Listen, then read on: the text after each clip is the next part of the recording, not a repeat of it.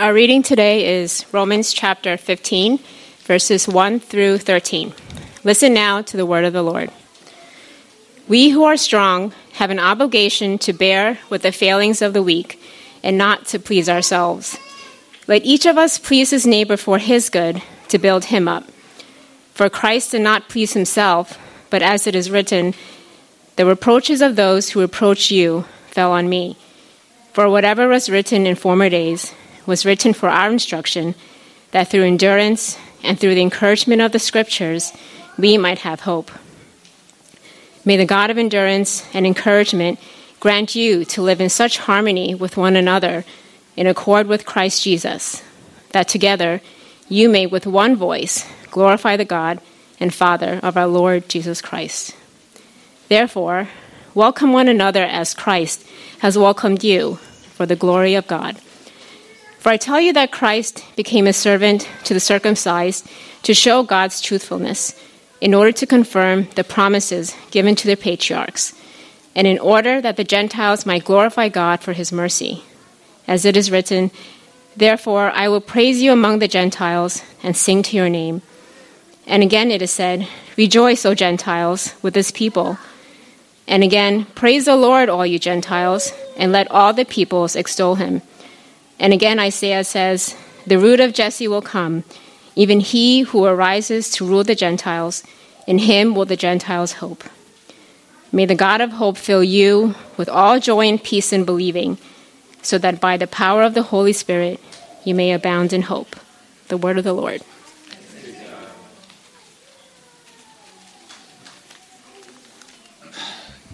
Good morning. It's a great day to be here. We have a very special guest speaker. Many of us just spent the weekend with Mark Catlin, who shared with us from the Word. Just to reintroduce you to him, for those of you who were not at the retreat. Let me see. The most pertinent things are that Mark has 4 kids. So he knows what most of you are going through right now. And Mark is also the co-founder of the Novum Institute, which has a vision to see every Christian pursuing all of life as ministry. And so throughout the weekend, he's been sharing the Word based on that theme. And so we learned about God's big story from Genesis to Revelation, that God is making all things new and that we are invited to be a part of that. And that to understand the Scriptures, we have to connect our story to the story of God and what God is doing. And then he asks a very challenging question in our time of seminar: why do you exist? To really get at the core of who we are and how we understand what our purpose in life is. And then last night, he shared with us about how God equips us for every good work. And thinking about the work that all of us do as ministry and how that can be a good work. And he went through some of the myths, the lies that we buy into, and hopefully bring us out of that to listen to the truth of what God is doing. And so today he's going to share with us about how all of life can continue to be ministry. And so please join me in welcoming Pastor Mark to the podium.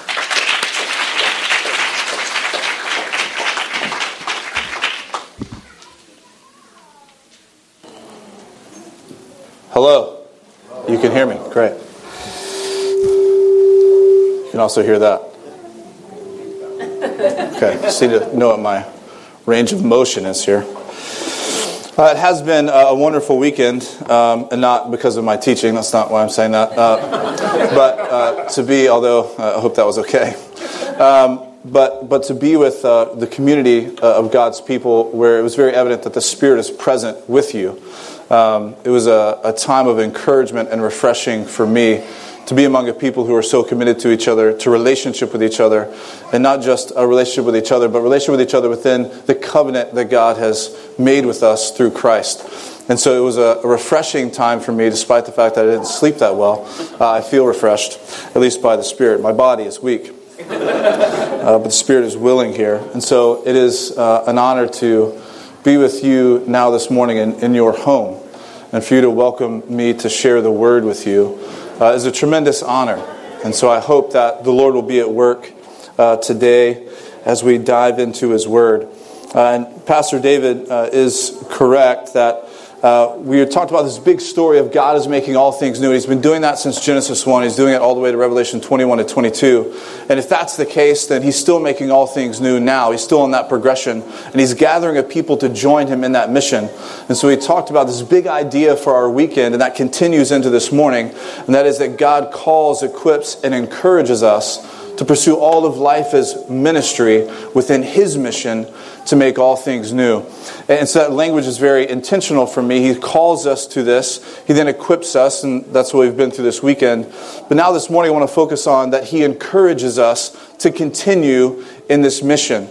And it's a sobering reminder. If we ask the question, why is it that we need encouragement? We realize as you've experienced probably, following God is not the easiest thing to do in the world. It is costly.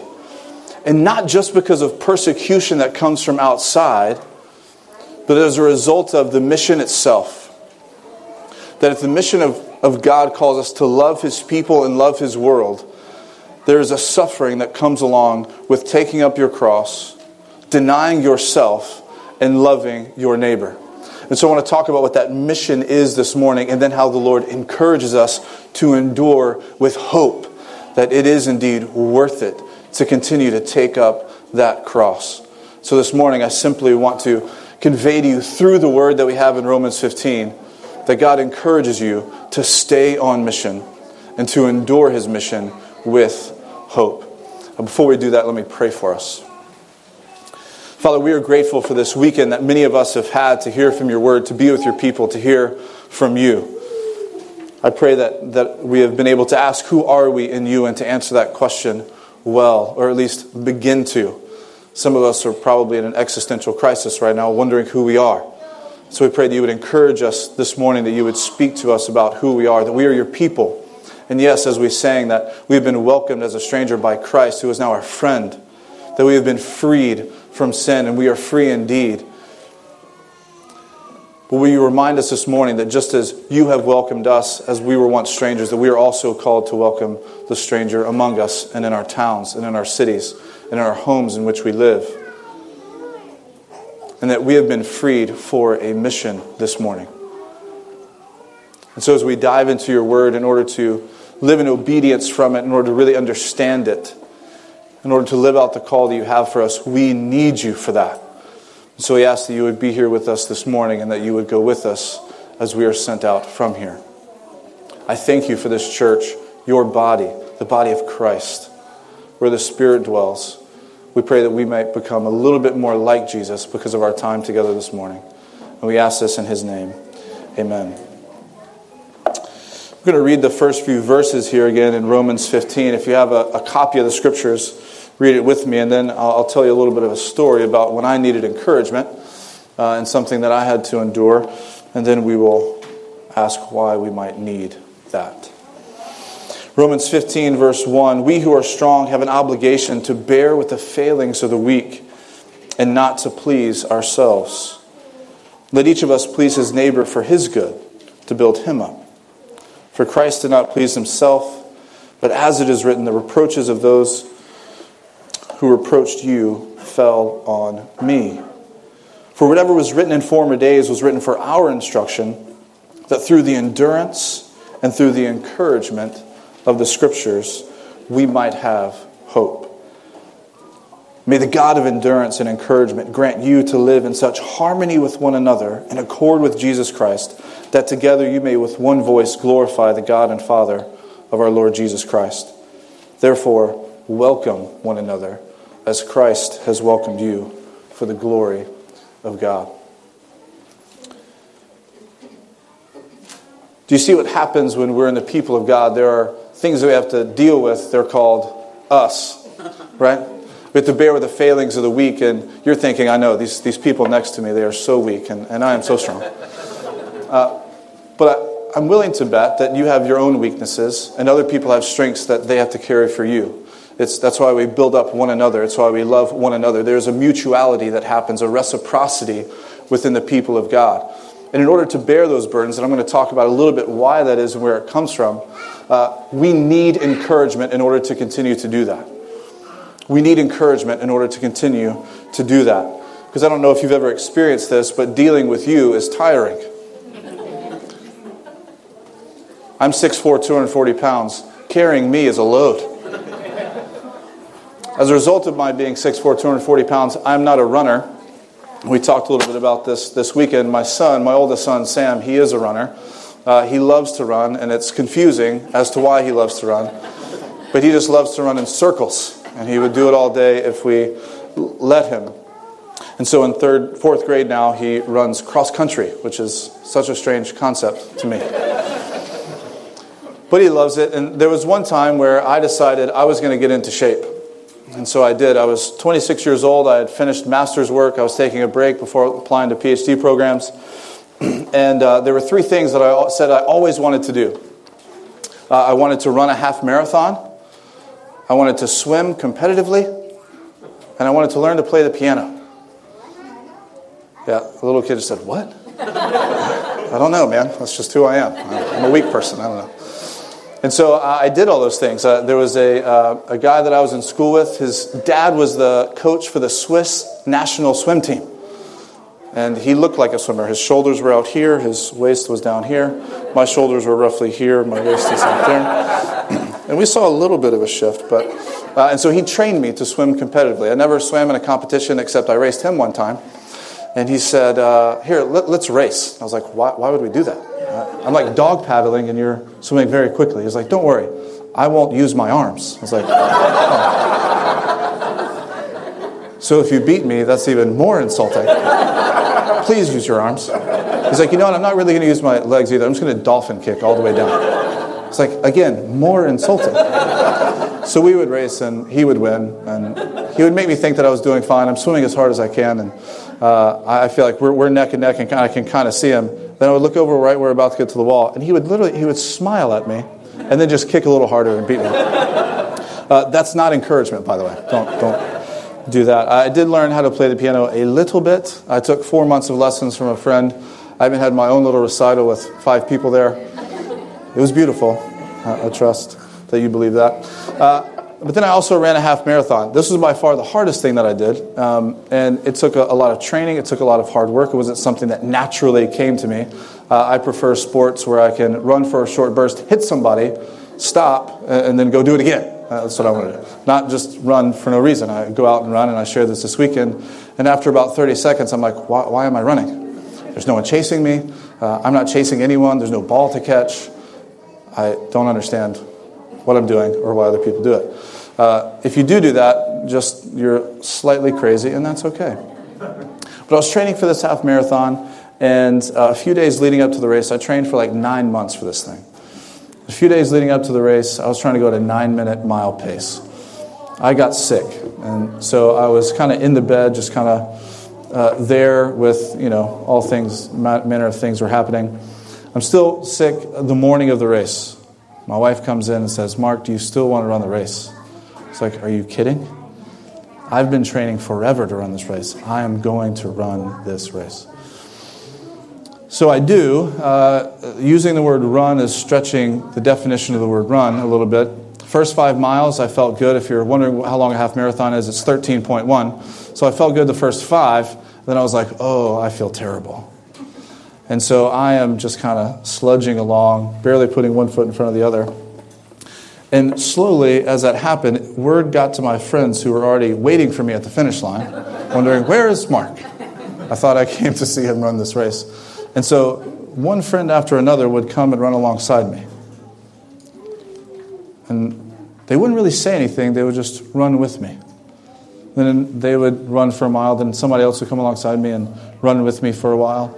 And this was not embarrassing to me. It was quite moving. It kept me going to have a friend running alongside of me who didn't have to be in the race that I was running. And then as we get close to the finish line, several friends kind of, I think this is totally illegal. I was probably disqualified from the race. By the way, if any of you are real runners, like, you can't do that. Well, I did. And so several people come, and they meet me. It's probably about 200 meters from the finish line. And as they're running with me, I was 26 at the time. This guy was probably 80. Just goes blazing past me. fairly certain he had an oxygen tank in tow. I was like, can I get a hit of that, please? So he doesn't. He's not very nice. He just runs right past me. And a friend behind me gets right behind me and goes, you're going to catch that guy. So, you know what? I am going to catch that guy. It's like when I tell you to, you just build up and you just sprint as fast as you can. You will beat him to the finish line. I was like, I'm going to do this. I'm taking that man out. And so my friend says, go. I was like, I could hear the music playing in the background in slow-mo. I might have actually been running in slow motion, but I'm running. I passed this guy with 10 meters left, and I could hear in the back as further encouragement, Mark, he's fading. You've got him. I'm like, we are now crushing this man's will to live. And so I passed him with 10 meters left. I feel really good about myself, and I finished the race. In that moment, I was very weak, and I needed people to come alongside me to encourage me. It was something that wasn't very natural to me. I was out of my comfort zone in doing that sort of thing. And the scriptures use this metaphor of a race a lot, that we are running a race. And if we were to go to the book of Hebrews, we would see this, and there's a cloud of many witnesses that is there, and so that help us endure through the race. And so these people are our encouragers. Here, in this text, the scriptures are the one who meet us in the middle of our race, when we're out of our comfort zone, when we feel like we can't take another step. We're sick and we're tired and we're failing. Our legs feel like jelly and we're running. It is the scriptures, and that's why we meet every week to hear from the Word of God. It is through the encouragement of the scriptures as we endure that we find hope. And Paul is dealing with a very particular issue that the church in Rome is trying to endure and run through. And so he selects a very particular set of texts to encourage them to keep going in this mission. Look at what they are trying to endure, and look at how Paul uses the scriptures to encourage them. Back in verse 1, we who are strong have an obligation to bear with the failings of the weak and not to please ourselves. What is the situation that he's talking about? Who are the weak and who are the strong? We've been talking about this in chapter 14. And there are these people who have now joined the church in Rome, and they're not sure what obedience looks like. They still maybe feel like they have to do aspects of the law in order to be a part of the people of God. And then there are other places like Corinth where people are coming from a different religious background, but they've joined the community of God, and they're not real sure what to do with their idol worship, and what do they do with food that's been sacrificed to idols. And so people don't know what to do with it, and so they're starting to cast people out who are struggling with their identity in Christ because they're strange. The identity that they struggle with, the issues that they struggle with, are strange to us because they're from a different culture, a different place. Do you know why these people of different backgrounds and religious backgrounds, cultural backgrounds, ethnic backgrounds, socioeconomic backgrounds are coming together? It's a natural result of the mission of God. God is gathering a people from every nation to be under one King Jesus, and they are no longer divided along ethnic lines, particularly along Jewish and Gentile lines. The early church, as the gospel went forward, the gospel of Jesus Christ, if you read the beginning of Romans, Paul talks about the gospel first going to the Jew, then to the Greek. Paul had this practice in Acts where he would show up in a city, he would go and preach in the synagogues, and then he would also preach to the Gentiles. And eventually he becomes just the missionary to the Gentiles. And so what happens in these churches is that Gentile people are now joining Israel in their mission to be a light to the nations. And when people who are not like you start to come into your community, there's conflict. But the conflict is not a result of doing something wrong. It's actually a direct result of doing something right. That is being part of the mission of God. And this is what we have talked about all weekend for those of you who are on our retreat. God is making all things new. Every square inch is His. Wherever you're going, you are sent there by God to make all things new. He is doing that through you. Whether you're at work, you're at home, or whether you're here, you don't simply just gather here. You've been sent here by God to be equipped, to be sent back out, to be like Jesus where you are. And what's going to happen as a natural result of you gaining a vision of being sent out is you're going to gather people in and they're not like you. And there's going to be conflict in your community. And here's what you're going to think. Maybe it's better if they're not here. Wasn't it easier when we just had our safe community? Wasn't it easier when we all had the same vision and we have nice fellowship and sweet fellowship, and man, that is good. But the whole point of this and the songs that we sang and what Christ is, that's why He says, in verse 2, let each of us please his neighbor for his good, to build him up. For Christ died not to please himself, but as it is written, the reproaches of those who reproach you fell on me. For whatever was written in former days was written for our instruction, that through endurance and through the encouragement of the Scriptures we might have hope. The church in Rome wants to quit on the mission of God because it's comfortable not to be on mission. It's comfortable to be always who we have been. It's comfortable to be around people who are just like us and that we've been friends with for a long time. But if we are doing the mission of God, naturally what happens is people who are not like us start to join because Jesus is their king as well. Jesus is their Savior as well. And so he said that Christ welcomed us as strangers. And so he says, therefore, welcome one another. If you are on mission for God here, what's going to happen is your community will begin to change. Your legs are going to start to feel weak. And you're going to think, I don't know if I want to finish the race. And that's where Paul brings in this collection of scriptures to encourage you. No. Keep going. So he continues, may the God of endurance and encouragement grant you to live in such harmony with one another in accord with Christ Jesus, that together you may with one voice glorify the God and Father of our Lord Jesus Christ. One voice with those who are already here and those who you are continuing to gather in. Therefore, verse 7, welcome one another as Christ has welcomed you. If you forget how Paul has described what you were when Christ welcomed you, do you remember this from Romans 5? If you have a Bible, flip over to Romans 5 and let's remember who we were. The strong need to deal with the failings of the weak. Why? Well, remember who you were when Christ died for you. Look at chapter 5, verse 6. For while we were still weak,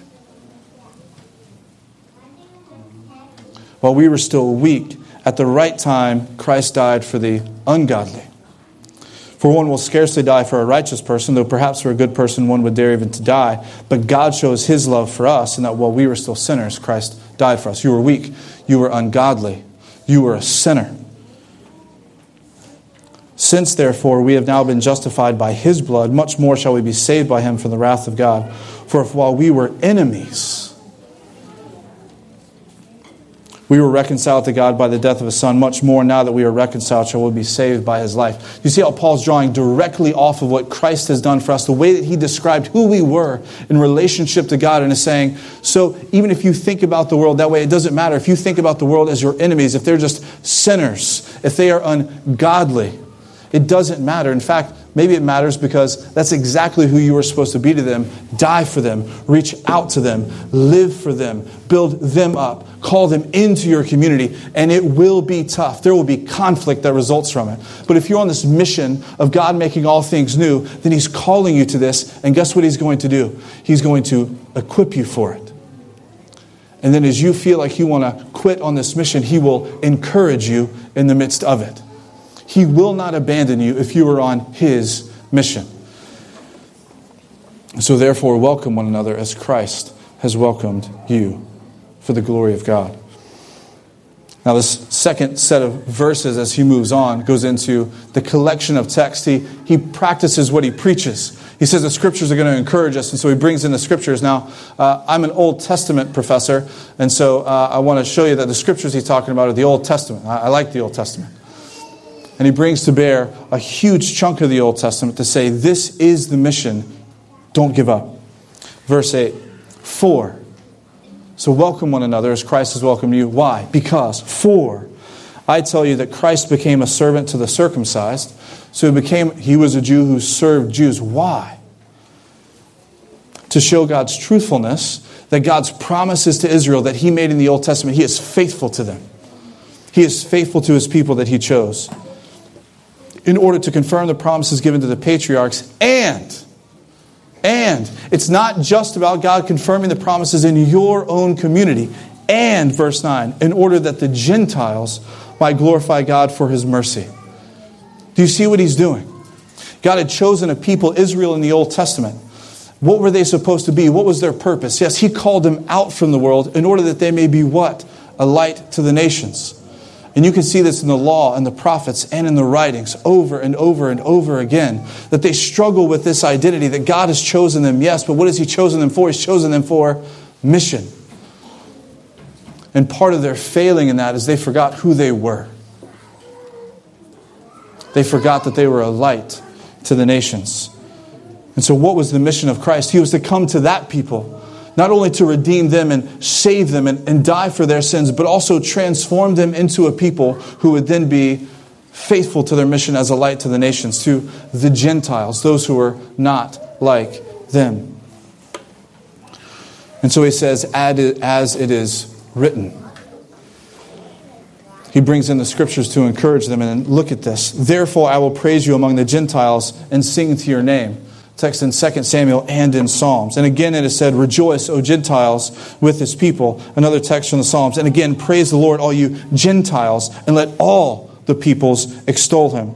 And again, Isaiah, the best book in the Old Testament, best chapter in the Old Testament, it's Isaiah 46. And if you want to read about that, there's a little known work on it that I'm not sure that you can actually find anywhere except my computer.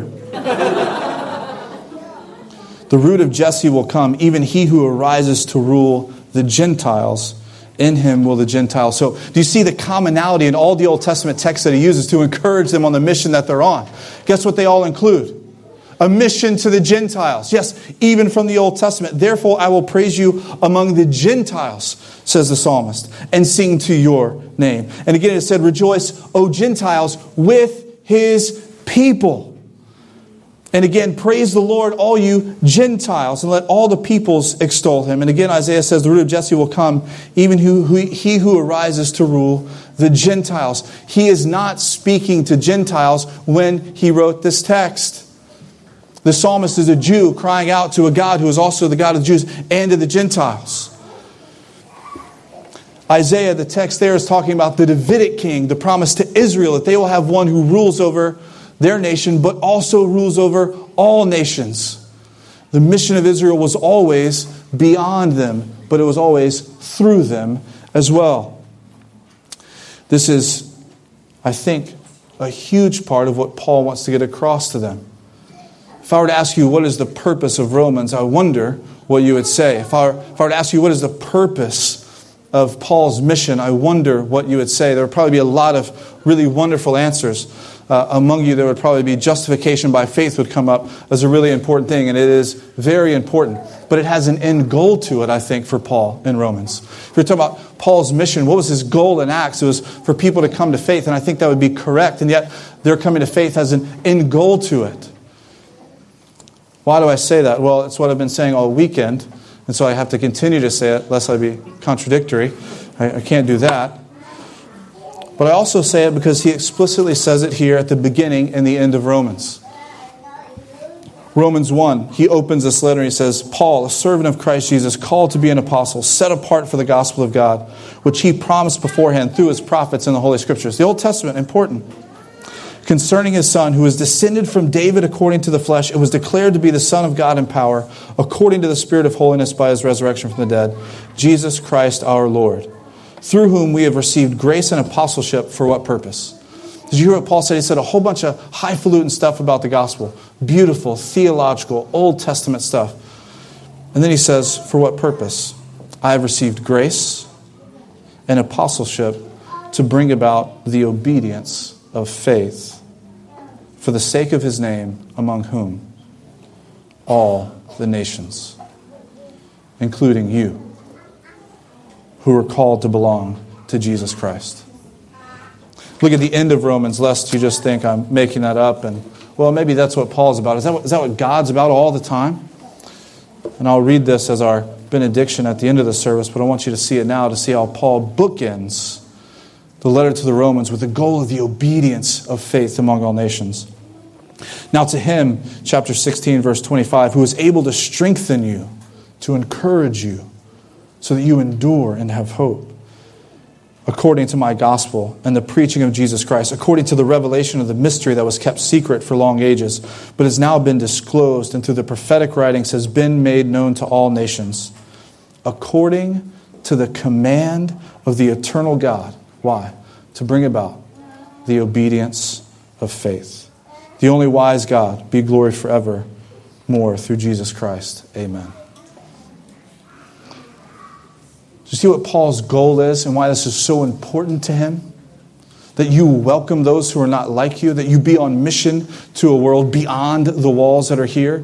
in your home, at your work, as you go along the way, as you are playing wherever it is that you play with these kids. I'm sure there's some scattered across New Brunswick by this point. At least my kids would be. And as you go, wherever it is that you go, God is sending you there on mission. And what's going to happen is you're going to encounter people who are not like you. And if you have a missionary mindset that is the mind of God, that His goal and the reason that you have received grace and the reason that you have been sent out is so that you might be a part of God's mission to bring about the obedience of faith among all nations, then you will have the desire to welcome them in. But if it's just about preserving the community that you already have because you like it, you know what you need? The encouragement of the Scriptures to remind you that this has always been God's mission to, yes, develop a strong community, but then be sent out and gather more in. And then he ends in verse 13, may the God of hope fill you with all joy and peace in believing, so that by the power of the Holy Spirit you may abound in hope. You know, I know Paul thinks this is going to be difficult. In the 3 verses, he prays for these people twice. If you remember earlier in 15, verse 5, may the God of endurance and encouragement grant you to live in such harmony. He's writing to them and he's like, hey, this is going to be hard. I need to say a little prayer for them right now. So may God, the God of endurance and encouragement, grant you to live in such harmony with one another in accord with Christ Jesus, that together you may with one voice glorify the God and Father of our Lord Jesus Christ. Therefore welcome one another. And then he ends in verse 13, this section, by praying for them again. May the God of hope fill you with all joy and peace in believing, so that by the power of the Holy Spirit you may abound in hope. And so you need the God of endurance and encouragement and hope to fill you with all joy and peace by the power of the Holy Spirit. If you're listening to me and you think, this isn't going to be easy, you are correct.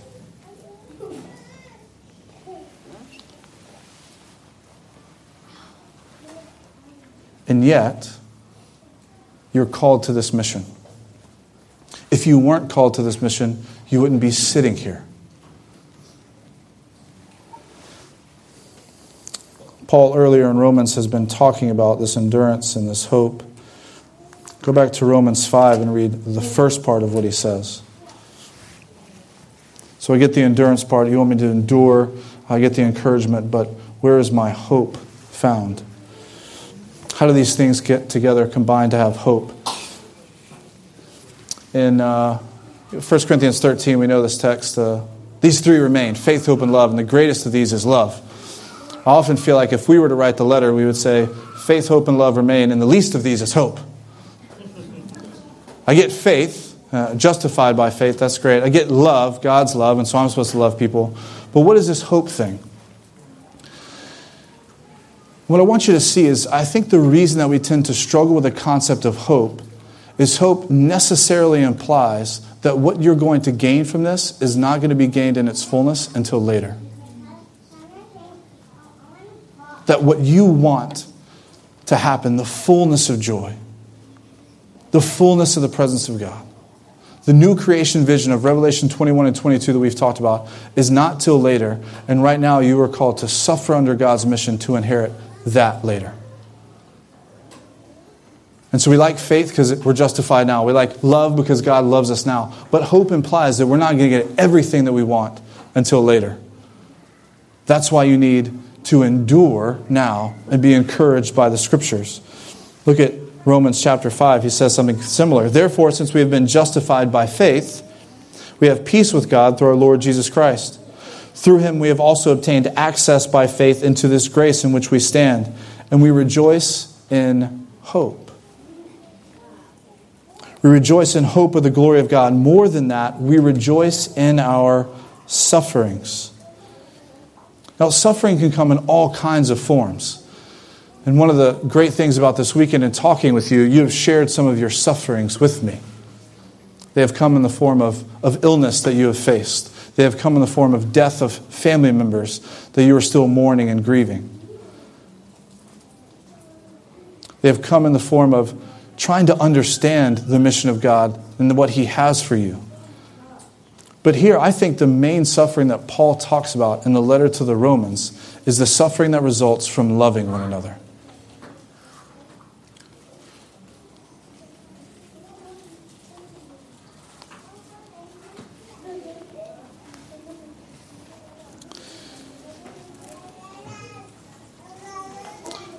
And if it is suffering that results from loving one another, it is suffering that results from the mission of God.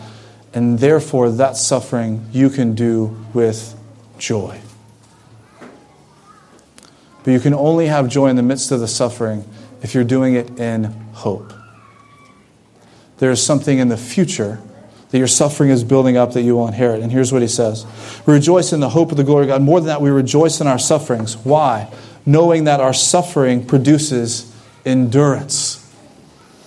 Endurance produces character, and character produces hope. And hope does not put us to shame because God's love. Do you see how faith, hope, and love are woven seamlessly into Paul's theology here? Because God's love has been poured into our hearts through the Holy Spirit who has been given to us.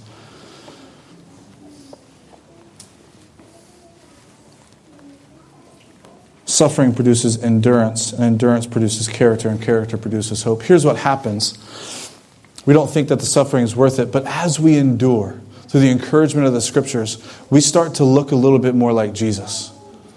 And as we look a little bit more like Jesus, we remember His life. And what happened to Jesus? Well, He lived for a while until we know much about Him. But then He healed, He preached, He was persecuted, He suffered, He died on a cross. And if the story ended there, then there's not a whole lot to have hope in. But if you're beginning to look like Jesus and your suffering, like the cross, is a result of loving people, then the end of Jesus is resurrection from the dead and exaltation to the right hand of the Father.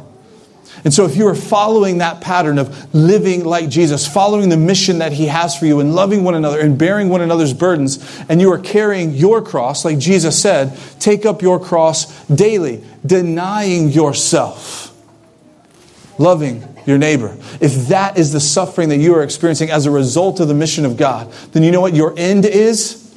It's resurrection from the dead. It's inheriting the new creation. Here's what he says in Romans 8.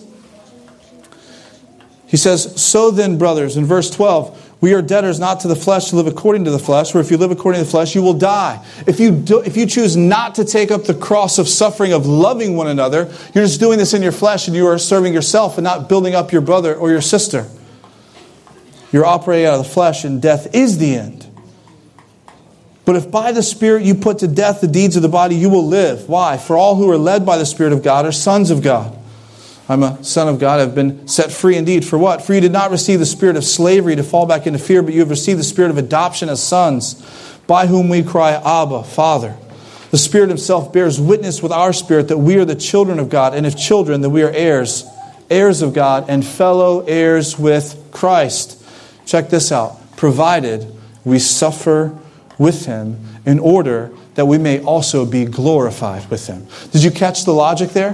Why is it that he says that this is so important to take up our cross? Because this is the call, this is the mission of God, most aptly described and manifested in the body of Jesus, in the life of Jesus, in the incarnation of the Son of God. And what did He do? He loved people to the point of death, even death on a cross. And therefore, it's not logically unrelated, therefore He was given the name that was above every name, and He was exalted to the glory of God the Father. And look at what this says. If we suffer with Him in that same mission, we will also be glorified with Him. We talk a lot in the church about the glory of God, and rightfully so. What do we live for? We live for the glory of God. Have you ever thought that your end is that God will glorify you? Sounds a little strange, doesn't it? You know what I hope? You know what I love? God glorifies me. Glorify me. Doesn't that sound strange?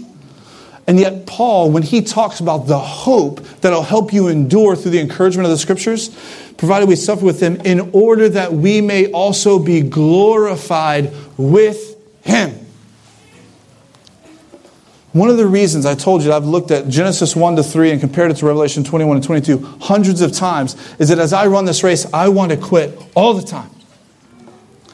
One of the main encouragers that God has given me in the Scriptures is to remind me of where I'm headed, Revelation 21 and 22. One of the main encouragers He's given me is Romans 8 here. That I will be glorified with God. If you've ever read The Weight of Glory by C.S. Lewis, but if you haven't, do it. He struggles with this idea. Is it really true that God will glorify me? And he says yes. And it has to do with what I talked about last night. That one of the things that God enjoys most is to watch his children do what they were created to do. And he delights in that. And if you do it now, he will exalt you later. And in that day, he will take pleasure in who you are. And so he will glorify you. He will sit back on his throne and see who you are and delight and revel in your glory. Because you are his workmanship, created in Christ Jesus to do good works that he prepared for you. So why would you dare to choose to suffer more by loving other people? Isn't there enough suffering in the world? Yes. And you do it because this is the mission of God. You know what he does? He gives you a spirit to endure. And he gives you the scriptures to encourage you. And he tells you it's worth it. You do realize that you suffer for all kinds of things that you don't have to, right? Any of you choose to go to college? No? Did you go to class? Maybe some of you didn't, but anybody go to class? You went to that class and you endured that suffering because you thought whatever was at the end, whether that was a college degree or maybe it was a girl in your classroom or a guy in your classroom or whatever it might be, there was a party afterwards, but you had to go to class. I don't know what it is. There's a football game to go to. Whatever it was, at the end of that, you thought the suffering of going to class was worth it. There was some end goal that was worth it. And ultimately, here's what we're saying. If we choose not to take on this mission, to welcome the stranger, we're saying, hey, God, that looks nice, but you are not worth it. That new creation that you have waiting for me, that resurrected body, the glory that I'm going to inherit, I don't think it's worth it. So I choose not to. And yet we choose to take on all sorts of sufferings because of the value that we have. And Paul speaks directly to that in the very next verse in Romans 8. Why would we do this, Paul? Verse 18 in chapter 8. For I consider that the sufferings of this present time are not worth comparing with the glory that is to be revealed in us.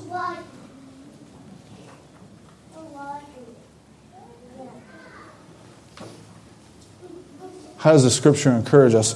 Over and over again, it gives us a vision of where this thing is headed. And if we trust in Christ and the mission that God has for us, that he really desires for us to pursue all of life as ministry and his mission to make all things new. And that includes welcoming people because Jesus is their king as well as ours. And there's a suffering that comes along with it. When we see that vision of what God has for us, we will say, yes, it's worth it. Bring on the nations. Bring on New Brunswick. Bring on New Jersey. Bring them on. And we want to bear their burdens. We want to welcome them because we know that they will have their satisfaction in their King, Jesus, because he died not just for me, but for them.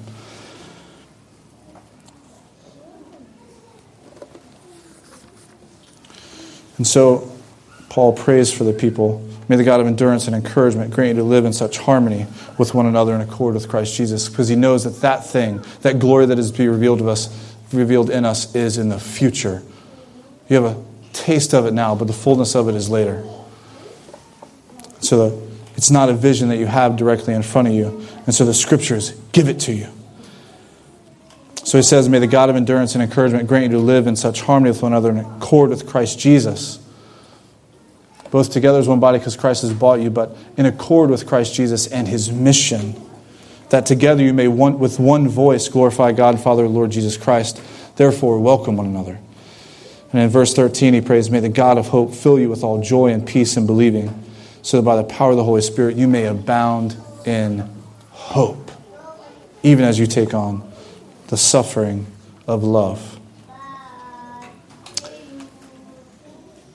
Let me close with this.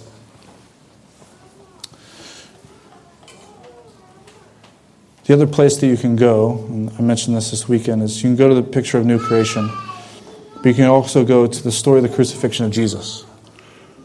If you don't know what the suffering of love looks like, read that narrative. And then realize that what Paul is calling you to is that story. But if you end with the crucifixion and you don't read forward into the resurrection, then there's no use for you taking up your cross. So here's what I encourage you to do this week. If you want the encouragement of the scriptures to be there, every night, read one of the crucifixion accounts in the Gospels. Then read our resurrection account in Revelation 21 and 22. And then ask yourself, is the mission of God worth my obedience to His mission or not? Here's what I pray for you, that the answer to that question is yes. And I think if you answer that question with a yes, you will see not only this community transform within these walls, but you will see the community around you begin to as well, as they see Jesus with fresh eyes in His body, the body of Christ, Grace Way Presbyterian Church. Let me pray for us. Father, you have called us to this grand mission. We have trusted in your Son, Jesus Christ, for salvation from our sins, but you haven't called us to be saved from our sin in order to be on mission. You have called us to be conformed to the image of your Son. And here, what Paul draws out in Romans 15 is the fact that conforming to His image is not just only our moral character, but it is also looking like Him on mission. And that includes taking up our cross, denying ourselves and following you and welcoming the stranger. And Father, if we admit it, if I admit it, that is a burden that I don't want to carry all the time. Sometimes I don't want to carry it at all. And so what we ask is that you, as the God of endurance, as the God of hope, as the God of encouragement, would meet us in our race as we feel weak.